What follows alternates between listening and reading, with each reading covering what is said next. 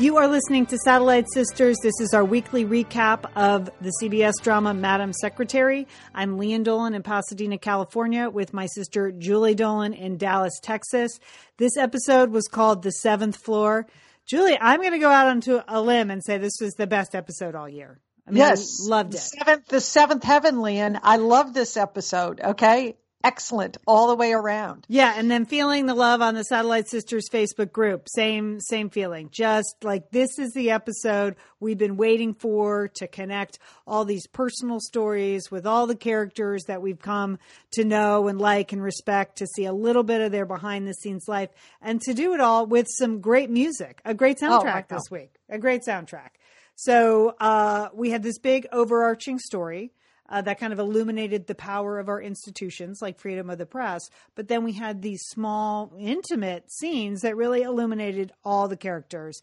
And I was a blubbering mess by the end. I don't know about you, but I just was really... That was a beautiful ending. Beautiful ending. Yes. Yeah. But let's just talk about the opening montage. Yes. There we got Blake with a Stephen Sondheim song from Company, Bobby, Bobby, Bobby. And there's Blake. He's up. He's running. He has a cat. He calls his mom on the way to work. I mean, it was a fantastic musical moment for Blake. Wasn't it? It was the best 15 minutes of television, Lian, ever. Well, maybe that's a little strong, but it was one of the best. I loved it, Lian. I just, it was like a dream come true because we have wanted to see more of Blake. We wanted Blake to have a big moment. But this made the most sense to see him sort of behind the scenes, to see all the things that he does. That seventh floor wouldn't operate without him, right? No, and it was all the things he does before he's standing at the elevator with the pastry for his boss. You know, that he's waking up at 4, that he's doing all these things, that he gets her the special pastry. I love that he called his mom, you know, and then or at least he took his mother's call. Yeah. You know, even if he didn't initiate the call, he didn't just let it go to voicemail like some sons I know. Okay. So that was very, very nice. And then he ended with the classic, love you, gotta go bye. You know, just gotta go bye. It's a classic. It's a classic. We saw him styling his hair. He did a fine job there. You know? So and just he looking so natty in his suits, wouldn't you say? Yeah, and the way he just waltzed into that bakery shop past the line of people just so to get the special muffin or whatever it was for his boss. I just loved it. I loved every second of that. And then the Sondheim music was fantastic in the background. Just a great opening. Great opening. All right, so what we're going to do with this one, we're going to talk about the overarching story, but then we're going to break it down character by character because this was really sort of one story told through all the main characters' eyes. And then we did get so much of their personal lives, which was so incredibly satisfying to see like how that whole seventh floor operates. So the overarching storyline was all about freeing an American journalist from the Sudan. Colin was his name. He was imprisoned 6 years ago for a story that he wrote or may have written or was writing. And now it turns out he's dying with TB. And over the years, the Department of State has monitored his status, but they've really not been able to do anything because they don't pay for hostages and they don't really have an in the Sudan. And there are all kinds of sanctions there. And, you know, they're trying to figure out at the State Department, this new information, this tape, is this a play for the U.S. to relieve sanctions? Or is this just, you know, them trying to get a little press and embarrass the U.S.? And the storyline eventually leads to this kind of collusion between the Sudan and China on a specific, on a specific topic. But Madam Secretary and all the team has to work on this throughout the whole show. It pulls in all of their strengths and all of the things they're good at. So would that be fair to say that's the overarching storyline? Yes. And it seems like it's ripped from the headlines because, of course, this week the UN released a report that over 1 million children had to seek refuge in neighboring countries coming out of the Sudan. You know, there are 5 million people struggling for food on a daily basis. So once again, the show is focusing on an area of the world, a country that is in crisis, in dire straits, and telling it through the, this sort of hostage situation, and just the complicated negotiations, who to believe, who not to believe, what are the motives for the Chinese? Does that sound familiar? Because I think, in real life, we're trying to test out, the motives of the Chinese in other situations. So, I thought it was a great story. So we get the policy end of it. We get the internal, how the mechanics work in the embassy. We get the human side with the parents and Nadine acting as kind of a go-between between the two. So it was a good story. You also get the institutional importance of the press, because I heard Condoleezza Rice. She's out with a new book this week talking about the value of freedom of the press, that we absolutely cannot take that for granted. It is one of the strengths of our American democracy. It's one of the strengths of democracies all over the country. So this was very much also ripped from the headlines, portraying the press as something that is necessary and heroic as we move forward. No matter what else happens, these institutions that we have are important. So, great overarching story, but then we go back to the people. So Blake is the one that kicks this off, because as he's cruising past another super attractive guy at the bakery, well-dressed, turns out to be a congressman's aide, who tips him off like, hey, this journalist who's from the congressman's district, we're getting some missives, like he's dying. Could we get him out? And this is a story that is really kind of beyond Blake's purview. This isn't really what he does. And it's full of all kinds of traps. We learn that the Africa desk has been working on this for 6 years and they know all about it, but there's not much they can do. But Blake just has to say something because it's important to him. Like, he understands the story. I thought that was very interesting, because it would have been certainly legitimate for the character of Blake to say, hey, sorry, I can't help you, or you're going to have to go through normal channels. We can't do anything. We have this policy of sanctions, so we can't really help. But he took a personal interest in it. He put himself out on it, and he did it in sort of a clever Blake way, which I like too. Right. He goes down to this grumpy guy, Harriman. He is supposed to be the special envoy to that part of the world and has been working on this, is very territorial. And, he just shuts Blake down with this is beyond your clearance. And the next, go ahead. And you can understand Harriman's point of view. Like, he does not want to be bothered by somebody from the 7th floor. Here's this guy slugging away, trying to, implement these sanctions. And he is trying to save children as well. His motivations were pure. He wasn't just territorial. So it was a tricky situation. I like that. Yeah. And then what does he do? He brings in Jay, because it's not above Jay's clearance. So that was a cute little good moment. Yeah. Good power move. So Blake, all throughout, fantastic show, great with the lines. And just one of my favorite scenes was the scene of Nadine and Blake going over MSEC's logistics for the day. Like, her 5-minute breakdowns, her 10-minute breakdowns. She's going to have a call before the call. Let's cut dinner short because this is not her people. These are Henry's people, and she hates the wife. So let's schedule a call at 8:30 p.m. so she only has to eat the main course and not dinner. I love that. I want a Blake. Don't you want a Blake? Absolutely. We all I know. Yeah, we all need a Blake. All right. So next up, the character is Nadine. Everybody had a good show. But when Nadine is driving to work, Julie, what is the song playing on Nadine? Joni Mitchell again. I mean, was that perfect or what? I mean, of course she listens to Joni Mitchell, we loved it. Yeah. Cause it's sort of, Joni Mitchell is like grounding and ethereal. And as we learn, like, Nadine knows everything and everybody. And yet she also has the confidence of everybody. So we see over the course of the episode, everybody comes to Nadine with their personal problems. Like, everybody shares with Nadine because she keeps her mouth shut. She has impeccable judgment. She's been there. She's seen that. And she's just supportive of people in a way that's not judgmental. So that was fantastic. So the Joni Mitchell, to me, a little unexpected. But then when you think about who Nadine is as a character, perfect choice. And totally her generation as well. Yes. Yeah. Okay. And your dog, Steffi, agrees with that comment. Yes. Well, she wants us to get to the Mike B scene. Because okay. that was fantastic. Okay. Okay. No dog. I mean, Mike left the dog at home. He did not bring it when he's lying on the couch in Nadine's office. But what do you think? I mean, they apparently had an interlude on election night. Yeah, they had a hot one night stand. Yeah. Right. Yeah. And so, but Nadine has sort of been giving Mike B the cold shoulder. He said, "You're not returning my calls." And she said, "You're right." That was, I'm not returning your call. I said, so like, I feel like you're not returning my calls. Why is that? She's like, because I'm not returning your calls. That's the line we all wish we could come up with in that situation. Right. She wasn't apologetic. She wasn't encouraging him. But I think Mike B has a chance. I think he's going to sort of find his way into Nadine's heart. Don't you think? Well, first of all, he said, okay, it won't be the Mike B show. Let's just go out and I'll try to be normal, because he is kind of a fixer and an agitator and a behind the scenes guy. And he's sort of always on.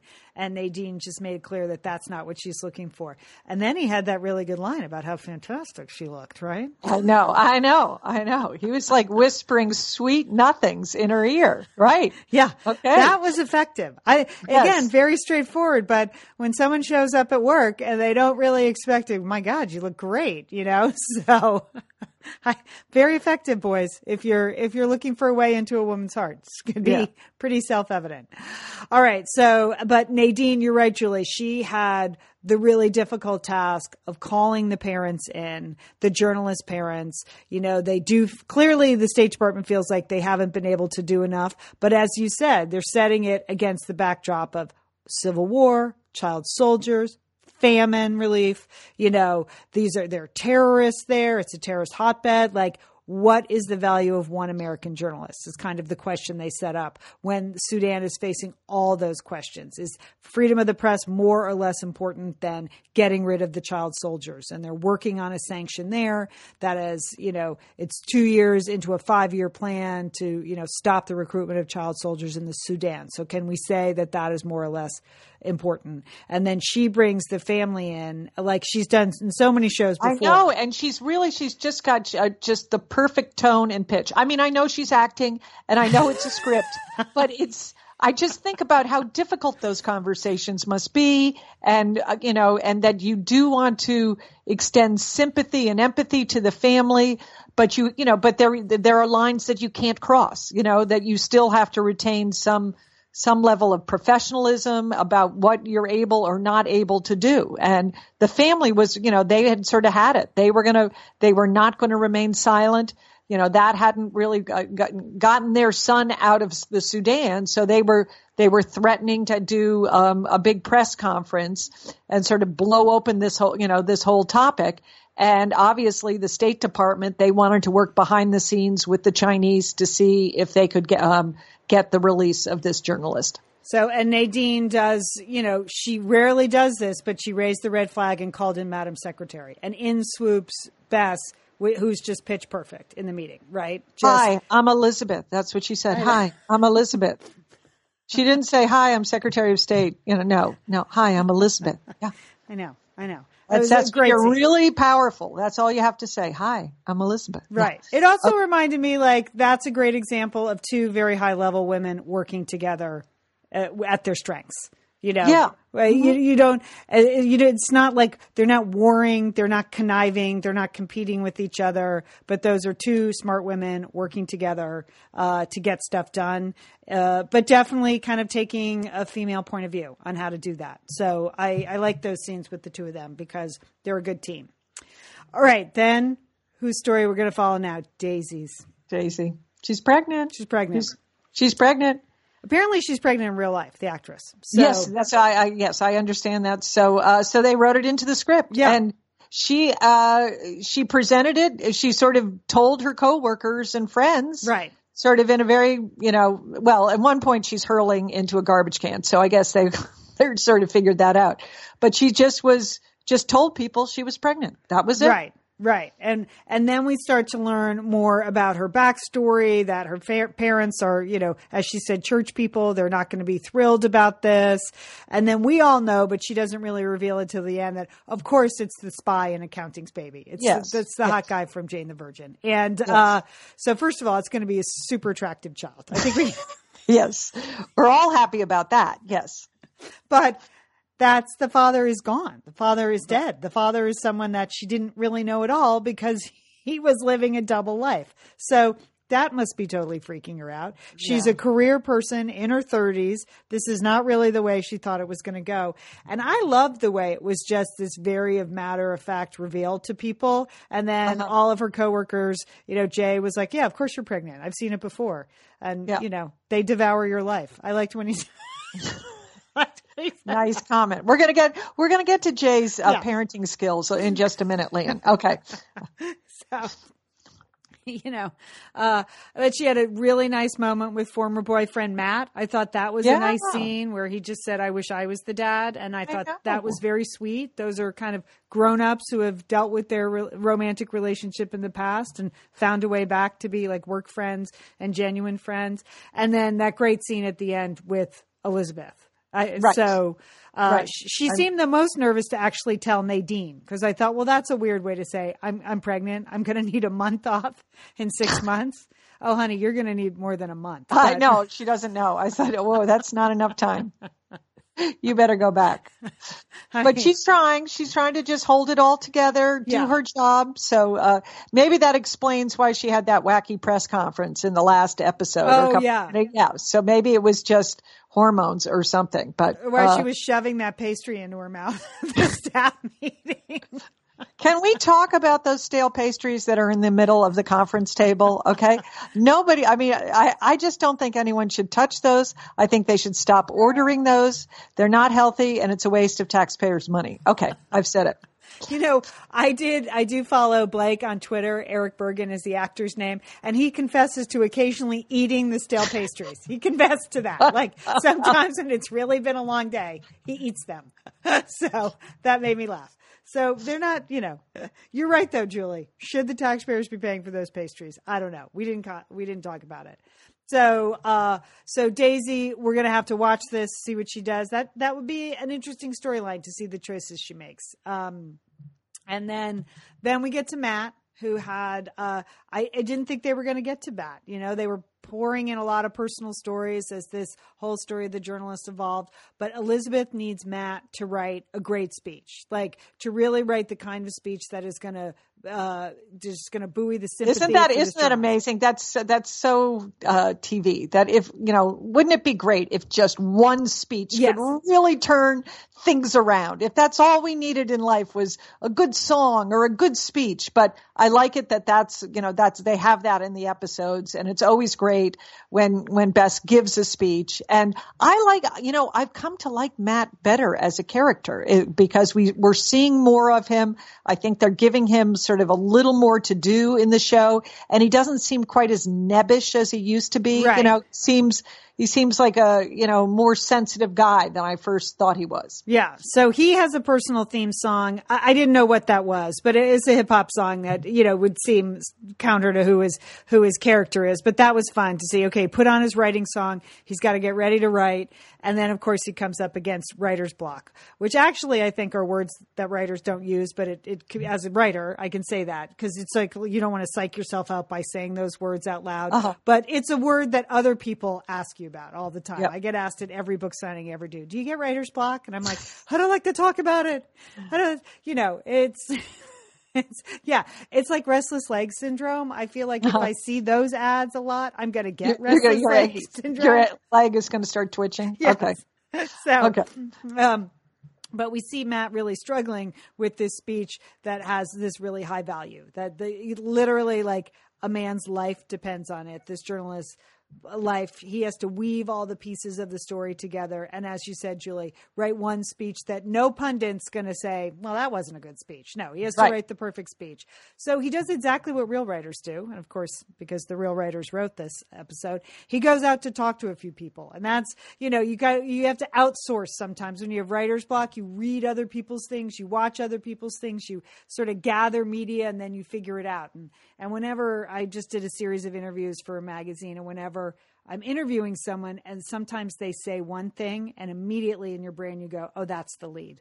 Oh, that right there. Yeah. That line right there, that's the lead, or this is the whole theme of this article, or, that's the $1 million quote. And so Matt went to the congressman's office, who the journalist lives in his district, and the congressman gave a great interview, kind of the curmudgeon, started with the opposite and then turned it around.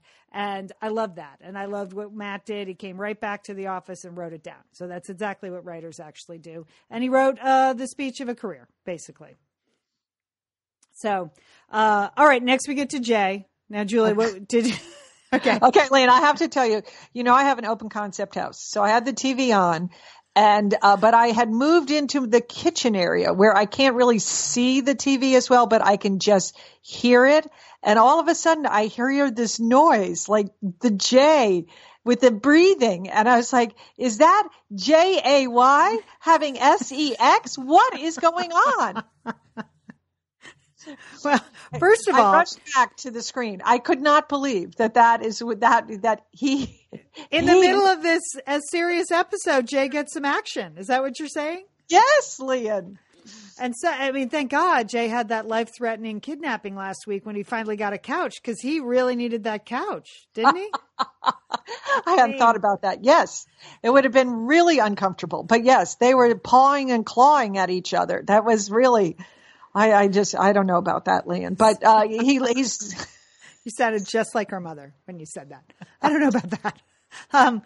Here's the thing. So Jay, we know he's divorced now. Maybe it seemed like he was divorced in this episode. The divorce is being finalized. Like, it's done. It's over. He's moved on. He's sharing some custody of his daughter. We even had Russell take a swing at Jay and his marriage, which I thought was really kind of weird and insensitive. And then Russell apologized and said, "Oh, I'm sorry. Since my heart attack, I just say things." And Russell had a moment where he reflected on, how his second wife was really, he didn't deserve her. She was so great. So that was nice. Jay was like, "What, dude?" And then he's Mr. Know-it-all policy guy. So he pulls together all the stuff he needs to do for Sudan. He does all the clearance he needs. He gets that going. And then in the middle of it, his mother-in-law shows up with the baby. Okay. Can I just say, as a grandmother, that grandmother is no Urban Nana. And if you don't know who Urban Nana is, you can go listen to our Satellite Sister podcast. Shows up with the baby in the stroller and she's complaining. Okay. Grandmothers don't do that. And it puts grandparents in a bad light. Okay. When we get a hold of those grandchildren, we do not want to give them back. We don't want to dump them off at the office. And then I thought it was very strange that Jay then has to take the child, Chloe, in the stroller to a reception so that he can hobnob with the Sudanese to find out what's really going on. And Chloe she looks like she's 15, but she's still sitting in the stroller. I was like, how long? They're just going to leave that kid in that stroller?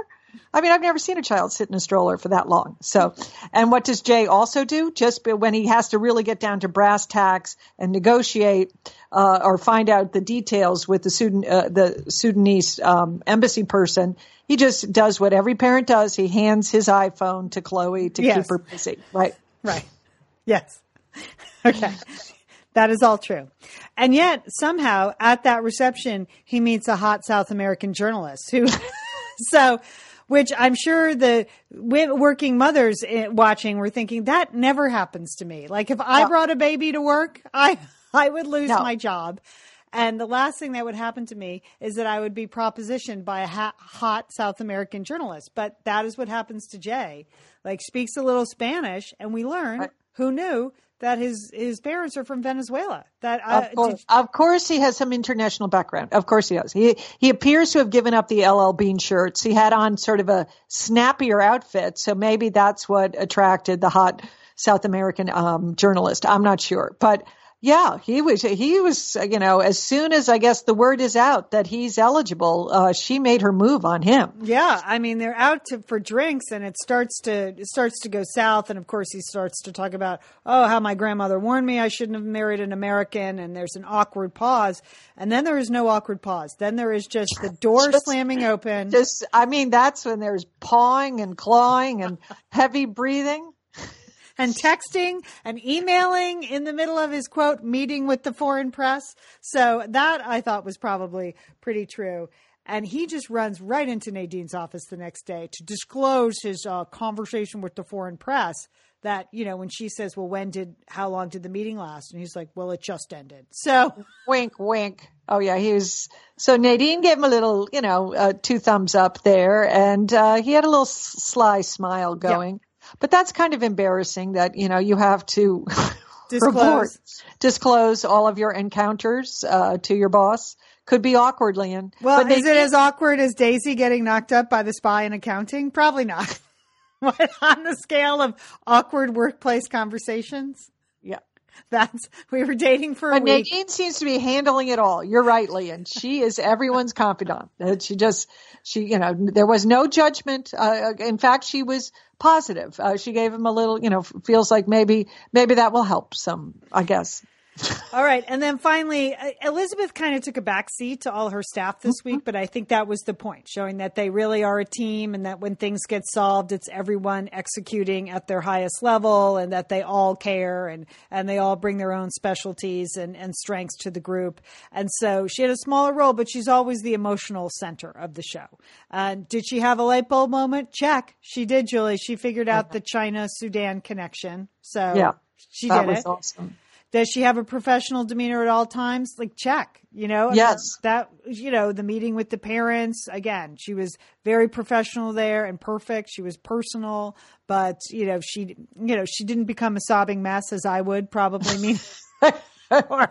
or when they're able to bring the journalist home and they're all. That was a great scene. That was a great scene. Right? That was really something. Yeah. And then, but then when she had her conversation with Daisy about the pregnancy, again, she recognizes the sign, best boss ever, right? Check. Right. I mean, she says it's a beautiful world and the best ride is about to start. Great little Mother's Day gift to all of us as we move into Mother's Day week. It's basically what you hope your boss says when you confess. Which they never would say. Which they never would say. No. So best boss ever moment. So great, wonderful sort of backup role for Elizabeth. So even though she didn't chew up the scenery like she does a lot of times in every scene, she was always there. And then at the end, when they're all standing together and the journalist gets off the plane, sobbing mess. I don't know what even happened. I was just too busy crying over the freedom of the press. The importance of the plan. Yes, no, his parents, his wife ran to him, but his daughter, because she didn't really know her father that well because he'd been in prison for so long, was sort of held back. And then, he came to her and it was very touching. Yeah. And all the team from the 7th floor was standing there. They had all had a part in his release, and he was home and the press was whole and our institutions were in place, and I was a sobbing mess. So Super nice moment. Anything else about the episode, Julie? No, Lynn, it was just all the way around. I agree. It was one of the best episodes of the season, without a doubt. Yeah. Super satisfying. All right. Binders full of blouses. I just have an RIP for Daisy's cute dresses. Now I'm encouraged. I think we're going to see some outstanding maternity wear, Lynn. Yeah. That's the way I think you've got to look at it. I mean, Daisy is not going to give up, cute dresses just because she's pregnant. So I think we're going to see some really cute stuff there. I feel like we've been in a period with Bess where she's just all work. She hasn't been going to as many big receptions, and so we're not seeing some of the glamour outfits. She's really just been working on the 7th floor. She's doing teleconferences. She's in the Situation Room, so we're seeing a lot of, sort of just work clothes and not some of the other outstanding outfits that she wears. Okay. And next week, we know we have to go back to the Doomsday cult. I don't know, maybe she'll be in some, flak, like, what is that gear they call it? Flak jacket. She'll be in a flak jacket or something. Some flak. Body armor? You think Bess can make body armor look good? Perhaps, Liam. So many layers. She can layer so many things. But then just shout out to Blake's natty suits. I'm glad he got a close-up in that opening. We saw how carefully he grooms and how impeccably he dresses himself in the morning. So binders full of blouses, shout out to Blake and his natty suits. It was a good one this week, Lian. So I might just rewatch that opening scene again. I did. Yeah, I very did. Satisfying. Yeah, I did. I watched it a couple times. Fantastic. All right. Anything else, Jewel? That's it, Leanne. A good week here. All right. Over on the regular Satellite Sisters podcast we're posting today, you can hear our sister Liz was at a speech recently with Janet Yellen. So we cover that. And also we have some Tuesday trends that are not nearly as important or highbrow. No, and then we do some hodgepodge because I believe you mentioned butt glitter in the same episode that we're talking about 150 years of economic history. So it's quite a range on our show. You can find it at iTunes, Stitcher, or at SatelliteSisters.com. All right, Jill, have a great week. You too, Leanne. And don't forget, call your satellite sister.